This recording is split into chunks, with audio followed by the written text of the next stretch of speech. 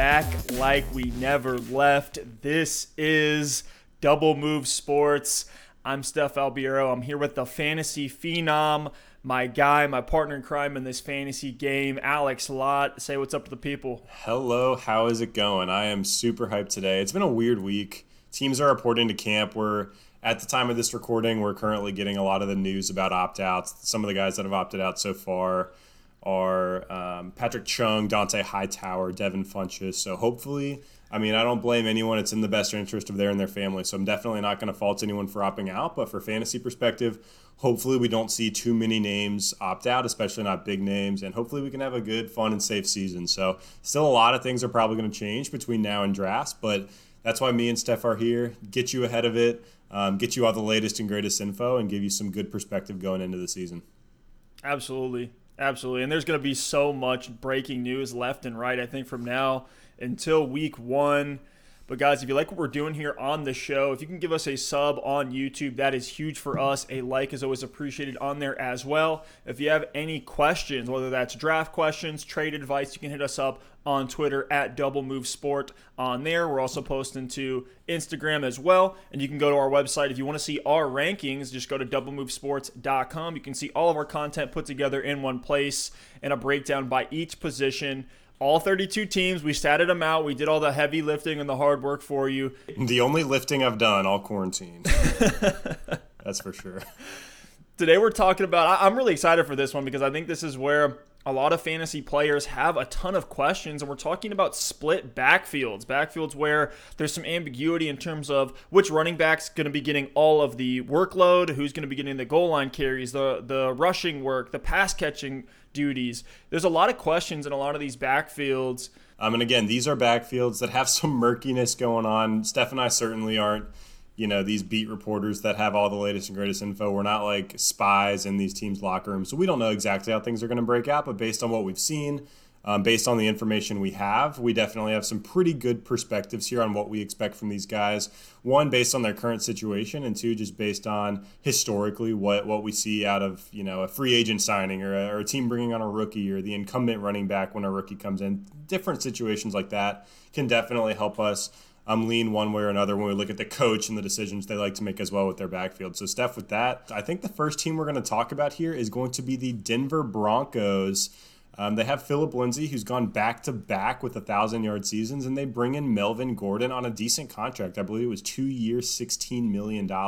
Definitely not the contract Melvin was hoping for, but decent running back money nonetheless. So, Steph, what do you see for Melvin Gordon in Denver this year?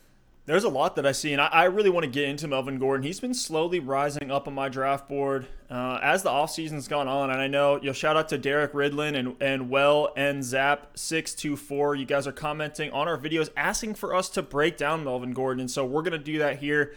I think I have a pretty interesting take on him. The Broncos ran the ball a lot last year. They were the 10th highest in terms of run play percentage in the NFL in 2019. We had Phillip Lindsay, like you said there, and Royce Freeman. They had 356 carries between the two of them. So Lindsay was getting 62% of the carries in that backfield with 224 carries on the season. So think of a 60-40 split between Lindsay and Royce. Lindsay finishes the RB19. He was just okay last season. It was hard to know when to start him. The Broncos were on this QB carousel last year with Joe Flacco, Brandon Allen, and then Drew Lock coming in at the end. But in the offseason, this Denver team has made a ton of moves. They brought in Pat Shurmur this offseason, who historically runs a lot of outside zone, just like the Broncos did in 2019. So I don't expect a ton to change there. It's not like they're going to just suddenly become this power run gap team. And Shurmur likes to spread out the defense, get guys in space. He's brought out the best football from quarterbacks like Nick Foles, Case Keenum, and Daniel Jones with this philosophy. And a big part of Shurmur's offense is utilizing pass-catching running backs. Denver also invested in 2 wide receivers early in the draft, bringing in Jerry Jeudy and KJ Hamler. So to me, that says this offense looks like it'll be passing a little bit more in 2020. And I am expecting the rushing volume to come down. Before Melvin Gordon was signed, Phillip Lindsay was rising for me on my draft boards early in the offseason. But they actually gave Gordon a really good deal. They gave him a $16 million contract over 2 years with $13.5 million guaranteed. And Phillip Lindsay's there as an undrafted free agent who still does pose a threat to Gordon's rushing volume. So let's talk about the rushing volume splits that could potentially happen in Denver. If it's a 50-50 split, we're talking about 170 to 180 carries for both Gordon and Lindsay. I think that's the worst case scenario here for Melvin Gordon. More realistically, I think it'll be more like a 60-40, maybe even a 65-35, which puts Gordon at the 210 to 230 carry range. But the difference for me that takes Melvin Gordon over the top is his skill set in the passing game. Even with Austin Ekeler back on the Chargers, Gordon saw over 4.5 targets a game in 2019, and he's been above or on pace for over 80 targets a year over the last 3 or 4 years. Gordon's going to be a checkdown option for Drew Lock. He'll be on the field for third downs. And Lindsay only saw 48 targets last year. You know, you think of Phillip Lindsay and his profile, you think of him as more of like a explosive scat back like an Austin Ekeler, but he only saw 48 targets last year. Royce Freeman actually had more than that with 50. And Gordon has a nose for the end zone. Melvin Gordon, both on the ground and through the air, has averaged 12 touchdowns a season over the last 4 years. He scored 9 touchdowns on 12 games played last season. We're kind of like ramp up. It seemed like he was cramming in 2-yard runs all year long. I mean, he was getting worked in for 2 of those games after his holdout. He's not the most efficient rusher, but he was putting up 75-plus scrimmage yards a game with all of the receiving yardage added in. He was on pace to be the RB12 last season. His previous finishes are the RB8, RB5, and RB7 in PPR leagues.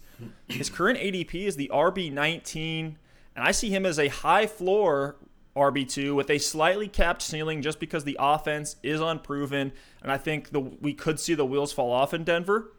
But Alex, if you had a draft today, where would you put Melvin Gordon? Would you take him over Le'Veon Bell, James Conner, or Chris Carson? I would take him over a couple of those names. It's interesting. You said his ADP is RB19. I have him right at RB19 this season. I do have Lev Bell in front of him, but I would take Melvin Gordon over James Conner. I would take him over Chris Carson. So depending on who else is off the board, I'm definitely willing to take Gordon at that ADP. For me, this was a weird move by Denver because they give a running back $8 million a year with that $13.5 million guaranteed over the duration of the contract. And it's like, they already have a solid running back that, you know, is getting the job done in Phillip Lindsay. And I would have almost seen Melvin Gordon go to a contender. Like with Denver, they signed him to a 2-year deal. I don't think any of us expect Denver to be a contender for a Super Bowl over the next 2 seasons. So it's like, why do you have to go over the top and try to upgrade the running back position when you have someone adequate in Phillip Lindsay who's not costing you anything? So to me, it was a very interesting move by Denver. I do think with that contract and with the signing, they're going to give him work. So I like a lot of the things you said.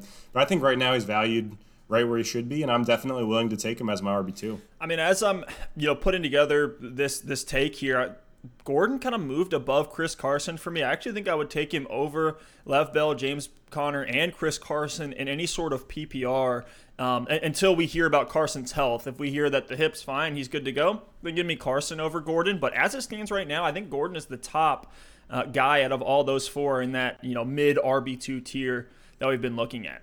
Yeah, I definitely think Gordon is going to have a solid season, and I don't think he can disappoint. I love what you said. He has a high floor. He should be the goal line back. He should get a lot of the touchdowns. He should get a lot of receiving work, and that leaves us with the question, like, what happens with Phillip Lindsay? This is a guy who 2 years ago, he was that hot waiver wire pickup week 1, and he got a lot of people into the playoffs by being a free running back 2 for the duration of the season. Last year, like you said, he was hit or miss, but he still had value as an RB2. So this year, it's like, what do we do with this guy who now is behind Melvin Gordon on the depth chart, has back-to-back 1,000-yard seasons? It's one of those situations where I just don't know that you're going to really want Phillip Lindsay on your team because the upside just feels so low. You talked about the split. I actually have the carries going with about 200 for Melvin Gordon and 170 for Phillip Lindsay. But with that, I don't have Phillip Lindsay for a ton of yards or touchdowns. I think Melvin Gordon is going to get a lot of that goal line work. So I have Gordon for the bulk of the touchdowns and Lindsay getting a couple on his own. And you said it. Lindsay's not this scat back who excels in the receiving game. He's solid. Like, he's had 35 receptions in each of his first 2 seasons, which for the running back position is fine. This season I just see Melvin Gordon coming in, taking a lot of that receiving work. Royce Freeman last year actually had 132 carries and 50 targets. So I see a lot of that work shifting directly to Melvin Gordon, and I think he is going to cut into Lindsay's workload as well. So with Philip Lindsay, I think he's a desperation flex at best. I have him, around 750 yards for the season. So I think for, football purposes for the Denver Broncos, he's going to be a really strong RB2. But for fantasy, I just don't know that you're going to be able to trust him. There's going to be a couple weeks where Lindsay goes for 100 yards and a touchdown with a couple catches, but trying to pick and choose which week that's going to be is just going to be too tough. So maybe if you're in a desperation situation, throw him in there as a flex. And maybe he will pop off that week and get you 15 or 20 points. But unless Gordon has an injury or misses time, it's just going to be too hard to predict. So to me, Gordon is that top 21 running back, and Philip Lindsay is a low-end RB3, high-end RB4. Yeah, I see Lindsay as he's like the Austin Eckler comp, but then you take away all the air usage and efficiency, and then it's just like, well, there's not really that much to like. He's kind of a pure depth play. If something were to happen to Melvin Gordon, he'll jump in there and take over that workload and usage. But until then, he's not really a guy I'm eyeing in drafts. But let's shift over here to the Colts backfield. Alex, I'll let you take it away. We've talked about the Colts backfield a lot this offseason, and part of that's probably because I'm a Colts fan, but also I feel like that is it's one of the most questionable backfields in fantasy football right now, or just for general NFL fans. Like, we don't really know what's going to happen with Marlon Mack and Jonathan Taylor. And Jonathan Taylor is one of the hottest prospects in this draft. He's incredible. He was my number one back. Huge power. Steph, you sent me that photo of Jonathan Taylor in his Colts uni. He looks like he is like Superman in that uniform. He looks like he ate Nick Chubb. He probably did, but he's got power, but he's got that 4.39 speed, which is just unbelievable. He comes onto a team where he gets to run behind one of the most elite offensive lines in football. And right now, Steph, I have Jonathan Taylor around 250 carries. And I know that sounds crazy, but Marlon Mack had 247 last year. So it looks like I have Taylor at 231. I wouldn't be surprised if he did push that 250 number, though, because Mack, like I said, he had 247 last year. I think Mack is going to be the backup on this team. It's actually probably going to be similar to the Melvin Gordon, Philip Lindsay situation we talked about. I see Marlon Mack in a similar role to Philip Lindsay, where he's going to get, 150 or so carries in this offense, but you're just not really going to know the week that he's going to get 80 yards and a touchdown. So as far as Jonathan Taylor goes, though, I think he is definitely going to have touchdown upside on this team. I think he could easily see double-digit touchdowns behind a team that wants to run the football. Phillip Rivers is there. I think the offense is going to be improved from last season. And Taylor does have that breakaway ability. I wouldn't be surprised to see him rip off a couple 40, 50-yard touchdown runs this season. So when I look at Taylor, one of the biggest questions people have is his upside really there with Marlon Mack and Nyheim Hines when he's not a receiving back? And I think Phillip Rivers is going to throw to the running back position enough where Nyheim Hines will be the primary third down back, passing downs back. But I think Taylor could see a ton of dump-offs from Phillip Rivers. Like you just said it earlier in the pod with Melvin Gordon, even though Austin Eckler was there, when Melvin Gordon came back, he was still getting 4.5 targets a game. If Jonathan Taylor sees 4 to 5 targets a game in this offense, he is going to be a top 20 running back lock this season. Phillip Rivers had 182 targets to the running back last year. Those are not all going to Nyheim Hines. Even if it's 150, those are not all going to Nyheim Hines. So, the pocket collapses. Rivers is standing there. He's not going to be able to scramble out and extend the play. So he's either going to throw it out of bounds. He's going to do what we see Phillip Rivers do a lot of time. Tom Brady does it too. Like if there's a defender closing in, he just drops straight to the ground like he just went limp and just takes the sack. Or he's just going to dump it off over the lineman to Jonathan Taylor. So we could see a lot of that this season. I'm super hyped for Taylor. According to Fantasy Pros, the Colts have the easiest schedule for running backs this year. So this could be one of those teams like we saw with the Ravens and the Niners last year, these elite running football teams. The Colts could easily get to that level this season. If he comes in and he's the one from day one, which I think is actually a somewhat likely scenario. Like I don't think it would be crazy if Jonathan Taylor comes out in his first game and has close to 15 carries on the ground and a couple targets. Like I think that's completely reasonable. Really quick to that point, we're going to probably talk about this a lot with some of the teams that have rookies. But what are the chances? Give me a percentage chance that Jonathan Taylor comes out week 1 for the Colts and is on the field for the first snap. It's tough with no preseason, a weird minicamp this year. That makes me a little bit concerned. But what do you think the Colts are going to do? Is that realistic? I don't know about their first snap, but I do think they'll try to work him in over the course of the first, call it Yeah. 4 to 6 weeks of the Early season. and I often. think there's that, you kind of move the preseason over into that first 4 games, that first quarter of the fantasy season, and treat that as kind of the ramp up period. And so for Mac, where he's going on draft boards, I actually think he could be a plug and play RB2 for the first 4 to 6 weeks of the season. Mac is a very good running back. I'm not going to say elite, but I was heavily invested in Mac last season as an RB2, and I was very happy with him in the weeks that I was starting him. He's coming off a year where he was top 10 in carries, rushing yards, and rushing touchdowns, but still finishes the RB22 after finishing as the RB21 in 2018. Part of that is due to injury. Mac misses a few games a year over the last couple of years. He barely gets any passing work. He saw 14 receptions in 2019, 17 receptions the year prior. Maybe that check down volume, like you said, goes up with Rivers in town, but Hines and Taylor are there to split those pass catching duties with him.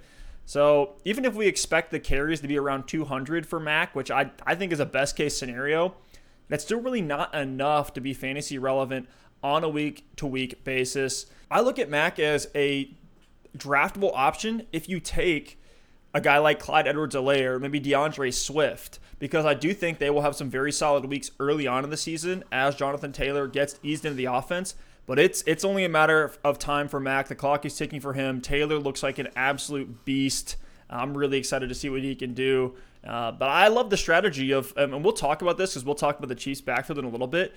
If you draft Jonathan Taylor, why not take Damian Williams as the other rookies getting eased in and Clyde Edwards-Helaire? And then vice versa. If you take Clyde Edwards-Helaire, take Marlon Mack. That way you just have a safe option that you're plugging in as both of these rookie running backs with high draft capital are getting eased into their respective offenses. I love that type of approach this year. Steph, so I really think in a worst-case scenario, I think you're right on Marlon Mack, by the way. I agree with you 100%. He's definitely going to have more value earlier than later. But for JT, I think in a worst-case scenario, he finishes as an RB2 this year. If it's a 50-50 or a 60-40 split in favor of Taylor, I really think he can still provide on that value and be an RB2. But, Steph, I'll ask you this. Right now, by the way, Taylor's being drafted as the RB21, so he's right at that value. Steph, if Marlon Mack, if we were to find out right now that Marlon Mack was going to miss the entire season, whether it be an opt-out, injury, whatever, where are we drafting Jonathan Taylor? I mean, he's got to be on that cusp of an RB1. I would put him in that 15-plus range at least. I'd have to actually really dig into the numbers to see what that would look like. I could see that being as high as like an RB8 on the year.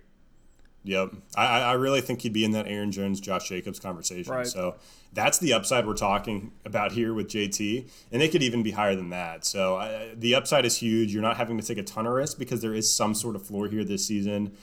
So, look, I'm excited for this Colts backfield, and Jonathan Taylor, I'm taking him in a lot of places, especially if I lock up a very safe, secure RB1. I don't mind having the lottery on Jonathan Taylor as my RB2. But with that, Steph, let's go ahead and move over to our next backfield. We're going to talk about the San Francisco 49ers and that split between Tevin Coleman and Raheem Mostert. So Matt Breida is out of town this year. It looks like Mostert got his contract situation figured out, so both of those guys should be there in San Fran. Mostert really had a strong stretch there to end the season into the playoffs. What are your expectations for this backfield and Raheem Mostert this year? Man, I this is one of the backfields that I just hate, especially investing in at my draft when there's just so many question marks. Last season, this kind of surprised me when I looked at the stat lines from 2019. Last season, Tevin Coleman and Raheem Mostert both tied in carries with 137. Both of those are outside of the top 30 in terms of rushing attempts. But Mostert did see his usage drastically increase when Coleman was missing some time with injury here and there. And we know, just like every Kyle Shanahan running back, there's going to be some great options in there, and Mostert was a great fantasy option. We saw that last season, but it doesn't exactly make me feel warm and fuzzy to see a healthy Jerick McKinnon returning, Jeff Wilson having his games Is here he and healthy? there. I mean, he looks healthy. Is Jerick based on McKinnon really healthy? I've been hearing that for 2 years. I mean, the workout videos on Twitter, I'm taking those 100% at face value and not questioning them at all. So Jerick McKinnon is going to have a great season.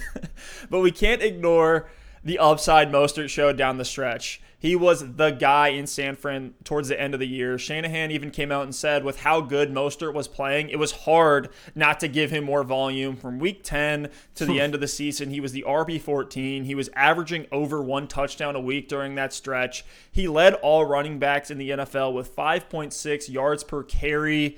He looks like the number one over Coleman on the depth chart. Like you said, they figured out that extra money situation. We're able to give Mostert a couple extra bucks this year. But you just have to know that there will be weeks where Mostert seemingly isn't on the field. He only had more than 15 carries one time last season, which was in a shootout with Baltimore in the rain. He didn't get more than 1 or 2 receptions in a game all season, and that's why he's going outside of the top 24 right now. Right now his ADP is the RB29. When you're looking for strong RB3 options, I think there's worse guys than Mostert, but with how boom bust he is, not knowing when to start or sit him, I've typically been avoiding Mostert in most drafts in favor of guys like Ronald Jones, which we are very bullish on, DeAndre Swift, Mark Ingram, even Kareem Hunt, who we'll talk about here in a little bit. In backfields like this one, my approach is just to take the cheaper option so I get almost the same amount of upside, albeit with a little less volume. So give me Coleman 3 or 4 rounds later in my draft, as he's currently the RB41. And Alex, I know you're a big Tevin Coleman truther. I'm excited to hear what you see in him from an upside and volume perspective. Yeah, I mean, I wouldn't really call it being a Tevin Coleman truther, but I'll tell you, I find myself taking Tevin Coleman a lot in drafts because the value's there. And right now, Mostert is going as the RB29 in PPR formats, and I actually have him ranked as my RB25, and I still don't find myself with Mostert too often because for me, like you said it best, with this offense, it's just unpredictable. There's going to be games where Tevin Coleman disappears, and there's going to be games where Mostert disappears. It's a true hot hand offense under Kyle Shanahan. We even saw Jeff Wilson get into the end zone a few times last season. So to me, like I see this as a 55-45, maybe a 60-40 split with Mostert leading the way. But honestly, like Tevin Coleman's going to get the receiving work. He's a better pass catcher than Raheem Mostert is. You mentioned Jerick McKinnon as well. So when I see Mostert going as RB29 and Tevin Coleman going as RB41, I'm taking that disparity and leaning on the value of Coleman every single time because I think there's a decent chance Coleman is the most valuable running back in this offense next season. Now, having said that, I think the upside for Mostert is a little bit higher. I don't know if there's a situation where Tevin Coleman is a top 12 running back where Mostert's ceiling is probably creeping towards an RB1 if everything goes right. But that's about as high as he can climb. And the reason being is you mentioned the tear to end last season. Mostert had 7 touchdowns in his last 6 games, but he also only had 7 receptions in that span. So he had as many touchdowns as he had receptions. And to me, like even if you're crushing it on the ground, running for 100 yards a week and a touchdown every week, if you don't have the receiving work to go along with it in half PPR or PPR formats, you're never going to be able to break into that top 8, top 10 running back tier. You're just not. Like you look at all the top guys. McCaffrey, we know what he does receiving the football. Barkley gets a ton of targets. Kamara, even Zeke gets a ton of targets. So everyone we're talking about in that upper echelon of running back, Dalvin Cook as well, Aaron Jones, everybody up there gets the receiving work. And Jacobs, that's the big thing with Josh Jacobs, not to go too far off the topic here, but that's why he's like outside of that top tier is because we're like he needs the receiving work to have top 5 upside. So with Mostert not only having this weird hot hand situation, but without the receiving work, I just don't see the upside. I think he could definitely be an RB2 this year, but that's probably going to come with some up and down weeks because we just don't know how it's going to play out. And a perfect example of this is the first playoff game last year against Minnesota. They come out, first playoff game, they want to win this game. They're only going to put the ball in the hands of who they can trust. Mostert had 12 carries for 58 yards, while Tevin Coleman had 22 carries, 105 yards, and 2 touchdowns. That's a playoff game after the hot hand streak by Mostert in the season. So for me, it's like you just never know what Kyle Shanahan's going to do. Coleman was the hot hand. He got the ball that day. And the next game, ironically, is when Mostert went off for 220 yards and 4 touchdowns. So you just never know what you're going to get. Coleman also got hurt in the first half of that game. That's why Mostert was getting just about everything. So, yeah, I am a bit concerned about Mostert and his current value. I think he could return on it, so I'm not like, I'm not a hater on Mostert, but I just find myself taking Tevin Coleman if I'm going to take a shot on one of the two. I'm with you 100% on Coleman. I think we could actually find Coleman ahead of Mostert by the end of the season in PPR. But let's jump over here to, we talked about your Colts. Let's talk about my Browns. in a very interesting Oh. backfield where I think both running backs are going to have their games and are going to be startable options. We all know the story. Nick Chubb was a Derrick Henry game against the Texans away from winning the rushing title last year. Kareem Hunt came back in week 8. And unlike the Denver Broncos, I do think this is one of the few backfields where both guys are startable. Hunt will get air usage, decent rushing volume, probably some touchdowns, and Chubb will be an elite rusher on the ground and see a lot of usage in the red zone. But it can't be ignored how Chubb's scoring volume and his air usage, quite frankly, declined when Hunt came in. He went from the RB6 to the RB15 in games with and without Hunt. He was still getting 18 carries a game, so plenty of volume on the ground, plus the goal line work, but the roster moves and narratives have all been about how Kevin Stefanski wants to run his old Viking offense now that he's here as the head coach in Cleveland. They brought in right tackle Jack Conklin, who was a pivotal part of the Tennessee Titans' insane run game last season. They bulked up at tight end, shelling out for Austin Hooper in the offseason. And the Vikings' volume does get carried over to Cleveland. I think Chubb and Hunt will both be awesome. Between the starting running backs in Minnesota last year, there were 400 carries and 100 targets.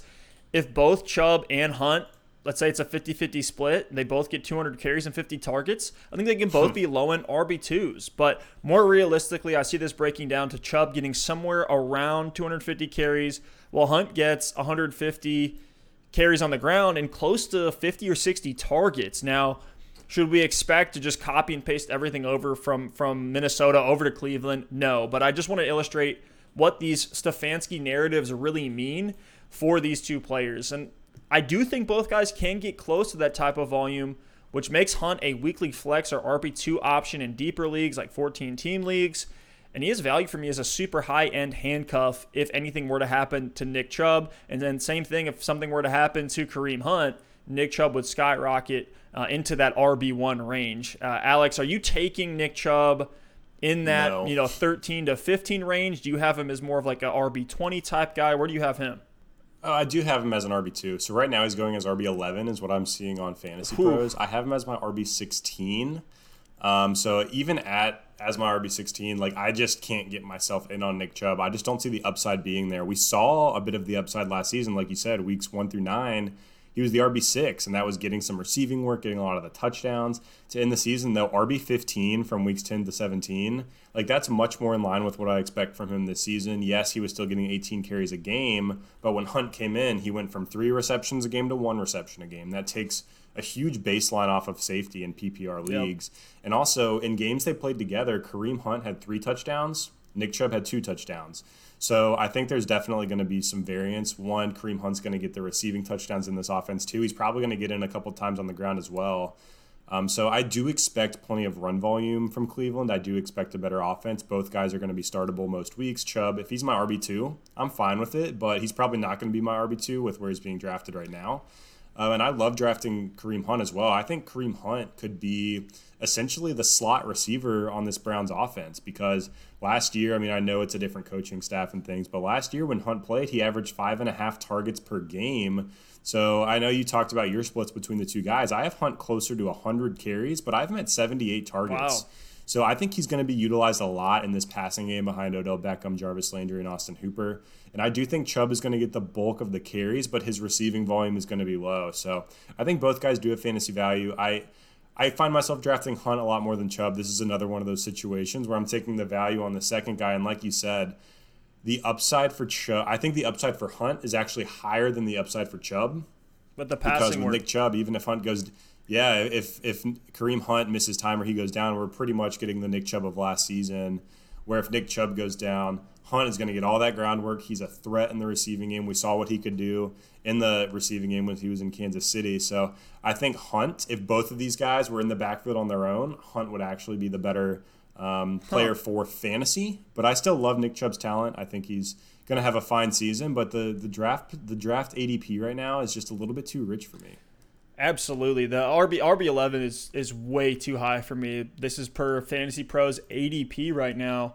Looking across ESPN, My Fantasy Leagues, FFC Leagues, and a few others. So, yeah, I mean, RB11's too high. I have Chubb more in that, like you said, the RB15 range. And if you're taking him it's like, to be your RB1, I would not feel good about that. I think he's a super safe, relatively high upside option. The thing is like, is Chubb going to be the new Jordan Howard, where he's just being relatively efficient, getting a bunch of usage? Now, I do think he's going to be better than Jordan Howard because I believe in the talent more. But with that said, it's like that is a capped ceiling that you have to consider here with Nick Chubb. I don't see, like you said, with the scenario where, okay, now suddenly Nick Chubb is getting all the passing volume. If something were happen to Hunt, I think that just means more for Jarvis Landry and Austin Hooper. There's so many mouths to feed there through the air in Cleveland. So it's a tough one. I think Chubb is definitely getting overvalued here, but I still think he has a role to play in the Cleveland offense.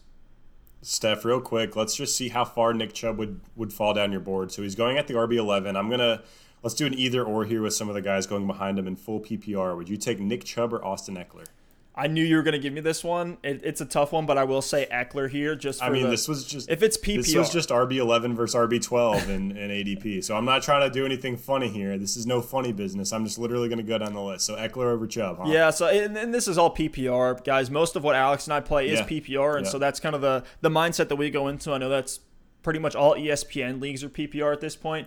In any sort of PPR, I do have Austin Eckler as the RB13. I do think he would potentially struggle in a new offense, new quarterback, all of that. But I have Chubb as the RB15, so Eckler's 2 spots ahead of him. All right, how about Nick Chubb or Aaron Jones? That's a tough one. I do think there's a world where Chubb blows up on the ground and has a ton of touchdowns. You look at like Dalvin Cook over the last couple seasons, all this red zone volume. But just knowing that Aaron Jones has seen more of that red zone volume, I'll say Jones for right now. Jones in my rankings is actually the RB8. He gets more passing volume than most people think. All right, we'll keep going down this list until we find out where you would take Chubb. So next, Nick Chubb or Clyde Edwards-Helaire? Oh, man, don't do this to me. We're going to talk about CEH. But, man, at that point, it depends on who my RB1 is. If it's my first running back that I'm taking, I'll probably go Chubb there just for a little bit of extra safety. But if it's my RB2, I'll probably go CEH. Awesome. Last one. We'll do one more. Nick Chubb or Todd Gurley?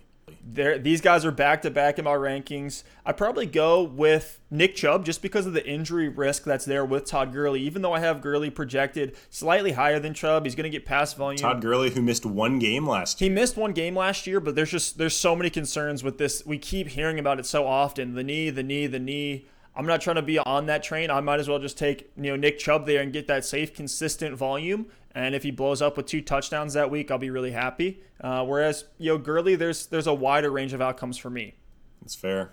That's totally fair. Let's move over here to another one that I think a lot of fantasy players have questions about, which is this Buffalo Bills backfield. Yeah, this backfield is weird because last year it was like free Devin Singletary as a rookie. They're giving it to Frank Gore, cramming up the middle for a couple of yards on every single play. Like I don't think it was this bad, but it reminded me of a few years ago when LeGarrette Blount was on the Lions with Kerryon Johnson, and they just for some reason kept giving LeGarrette Blount the ball. So luckily now Frank Gore is gone. He frees up 166 carries. That was only at 3.6 yards a carry, so pretty bad. Better than Le'Veon Bell, but still pretty bad. So it frees up 166 carries in this offense. Devin Singletary last year only had 151 carries, but they also bring in rookie running back Zach Moss. So I know you're going to talk about Zach Moss here in a second, but I just want to break down Singletary first.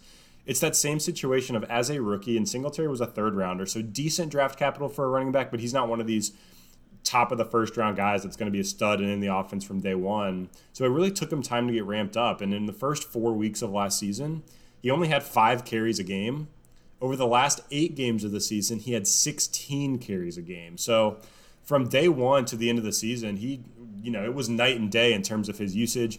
In the playoffs, we saw him have a really good game against Houston. I remember watching that game, and Devin Singletary felt like the lone bright spot for this Bills offense. They could not get anything going unless it was Devin Singletary. He also had 6 catches for 76 yards in that game. So I think Devin Singletary is going to have a much better season this year. I have him going from 150 up to 200 carries. And I also have his target volume going up to 60 targets. So that's around 12 carries and 4 targets a game, which doesn't break the bank. It's nothing crazy. Like it's a very realistic number. But for Singletary, a very efficient player, a guy who had 5.1 yards per carry last season, 4th in the NFL. I think that's enough volume for him to do some damage as an RB2.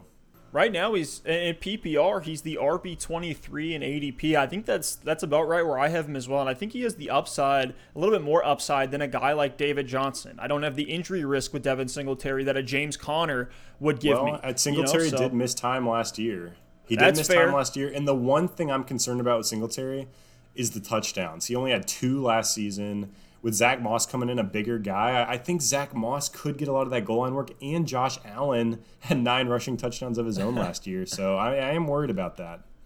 Yeah, on the year he had 2 touchdowns on the ground. He did have 2 touchdowns through the air, so I do think he'll get some more touchdowns there as well. I think a lot of that air volume is going to go to Devin Singletary, but a big concern for me is Zach Moss, who has a relatively similar skill set. Yes, he's more of a power back, but he did show great hands in college. And so you add in that limited passing work that's already there. It's not like the Bills are checking it down so often when Josh Allen is the one who he wants to take off. He is a rushing type of quarterback, and you definitely see that in the red zone. But I loved Zach Moss coming out of the draft. He was a 3rd-round pick, but he's Pro Football Focus's top running back prospect out of all incoming draft classes from 2020 to 2017. He was a guy that I had circled prior to the draft. Oh my God! I know it's insane. If you go watch his highlights from Utah, you will see that he was breaking off big runs right and left, putting his shoulder down on defenders much bigger than him, these linebackers that would approach him, just trucking guys. And I mean, he has that will to score, but he landed for me in a gross situation in Buffalo, and everyone was thinking, oh, the Bills are going to grab this bruiser type back to pair with Singletary, kind of this thunder and lightning to replace Frank Gore.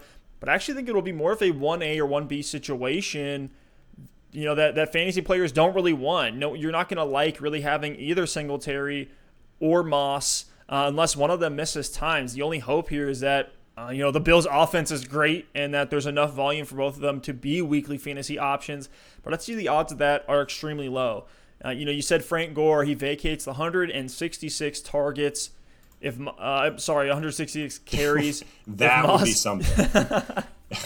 That'd be like Michael Thomas level. But if Moss comes in and inherits all of that Frank Gore volume, he's still nothing more than dart throw late in your drafts. So for Moss to be anything more than like an RB4, he's going to have to get 60% or more of the rushing attempts and half of the rushing touchdowns, which I just don't see happening with Singletary and Josh Allen being there, especially as a rookie in this weird COVID year.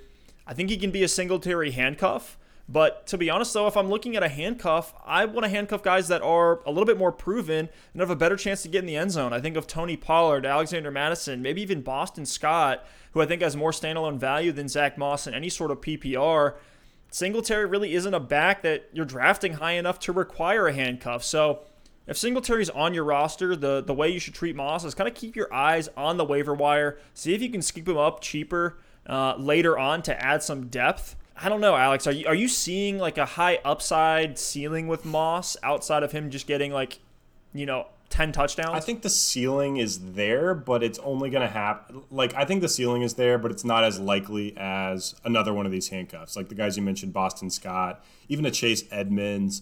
Obviously Alexander Mattison, Tony Pollard. There are just so many handcuffs that I think have a higher likelihood to hit that ceiling. Now, with Zach Moss, I think the upside is there because, one, I think he's a better player than Frank Gore was last season. 2, he's a better pass catcher than Frank Gore. So, Josh Allen doesn't throw the running back position a lot. And when he does, Singletary is a pretty good pass catcher as well. But I think the receiving work is going to be higher than Gore saw. The touchdowns should be there if Josh Allen doesn't vulture 9 away from the running backs this year. Maybe the offense takes a step forward as well. With Zach Moss, he's one of those guys. I'm probably not going to draft him, but I wouldn't be surprised if at some point this season he is one of those hot waiver wire ads to just pick him up, see if he can keep the hot streak going and go from there because I think he will score touchdowns. I think he will get passing work. And for some reason, if he has a couple straight weeks where he's starting to take over this backfield, he could end up being the guy. Devin Singletary was a 3rd-round pick just last year. Moss is a 3rd-round pick this year. So I think the upside is there. But in drafts, I think it might take some time for Moss, so I'm actually going to go the other way, where I think I could get Moss later on in the season on waivers if he does start to flash. Yeah, I think it really comes down to, for both Singletary and Moss is like, do you believe the Bills are going to be great? Do you think Stephon Diggs coming in is going to elevate this offense even a tier higher than where they were before, which is, I mean, they were a playoff team last year, really have been in that range for a while now. So it just depends on what your outlook on the Bills is. I don't see them taking a massive jump. I think they will improve. And for that reason, Zach Moss really isn't a guy on my draft boards. He's more of a, keep your eyes on the waivers. If he's there, scoop him up and stash and see what pans out. We keep relating, Zach Moss to a guy that is another third-round running back who is 12 spots higher than him in ADP, and it's Keyshawn Vaughn. I think if you're a big believer in Keyshawn Vaughn, I think you've got to be a believer in Zach Moss. Don't you agree? 100%. Like, I don't know why Vaughn is getting all this hype, and we find him going ahead of Ronald Jones sometimes, yet Zach Moss is virtually undrafted, which just makes no sense to me. Yeah, either one of these are dart throws. I really haven't been touching either of them very often. I just think there's dart throws that you can take a couple rounds later when you're trying to get your quarterback, your tight end, your handcuffs, and still feel okay with them. Maybe as your last pick dart throw in there. But Alex, I think that wraps it up for all the split backfields that we wanted to talk about. There's a couple more that come to mind, like the Lions and the Dolphins, but I don't think any amount of analysis is going to point us in the right direction with either of those two. Yeah, for all the Lions and Dolphins fans out there, first of all, I'm sorry. Second of all, the running back situations just aren't great. If we're going to talk Dolphins or Lions, I think it's going to be Matt Stafford or Tua, or maybe Fitzmagic. That guy's got some juice as well. But, Steph, yeah, you said it. This wraps up our episode. I'm super hyped about these backfields. I think hopefully by the first couple weeks of the season, we'll have a little bit more clarity on these guys. These next couple weeks are going to be really interesting. Actually, probably the next 1 week from the time of this recording, we're probably going to see some more opt-outs. Maybe we'll have to do kind of like a breaking episode if any more big-name players decide to opt out. But, Steph, with that, I'll kick it back over to you. Do you have any last words you would like to say to the people before we sign out here? And I'm just excited. We're right here. Football's here. It looks like, as things are going right now, that football's going to happen. And I'm pretty pumped, though I do have there's going to be a lot of things that are going to change and shift this year. I feel like this year more than any, if you are very serious about fantasy and you want to win your league, you're going to have to put some extra work in. You really keep your eyes on those headlines. Like all those Patriots defenders leaving could be huge for Cam Newton. And so we just got to look at things like that. And I'm sure there'll be plenty of analysis for us to go into, Alex. But with that said, guys, again, if you like that show, please give us a thumbs up on YouTube. That is huge. A subscribe is always appreciated. We're making a big push right now, guys. So anything that you can give us is really, really appreciated. And we also do have a podcast. If you want to take this on the road with you, I know a lot of people, like myself included, like to listen to fantasy podcasts when I'm driving or working out. So that's always a great way to do it as well in season. Got to get that fantasy research in. But thank you all so much for listening and watching, and we'll see you next time. Peace.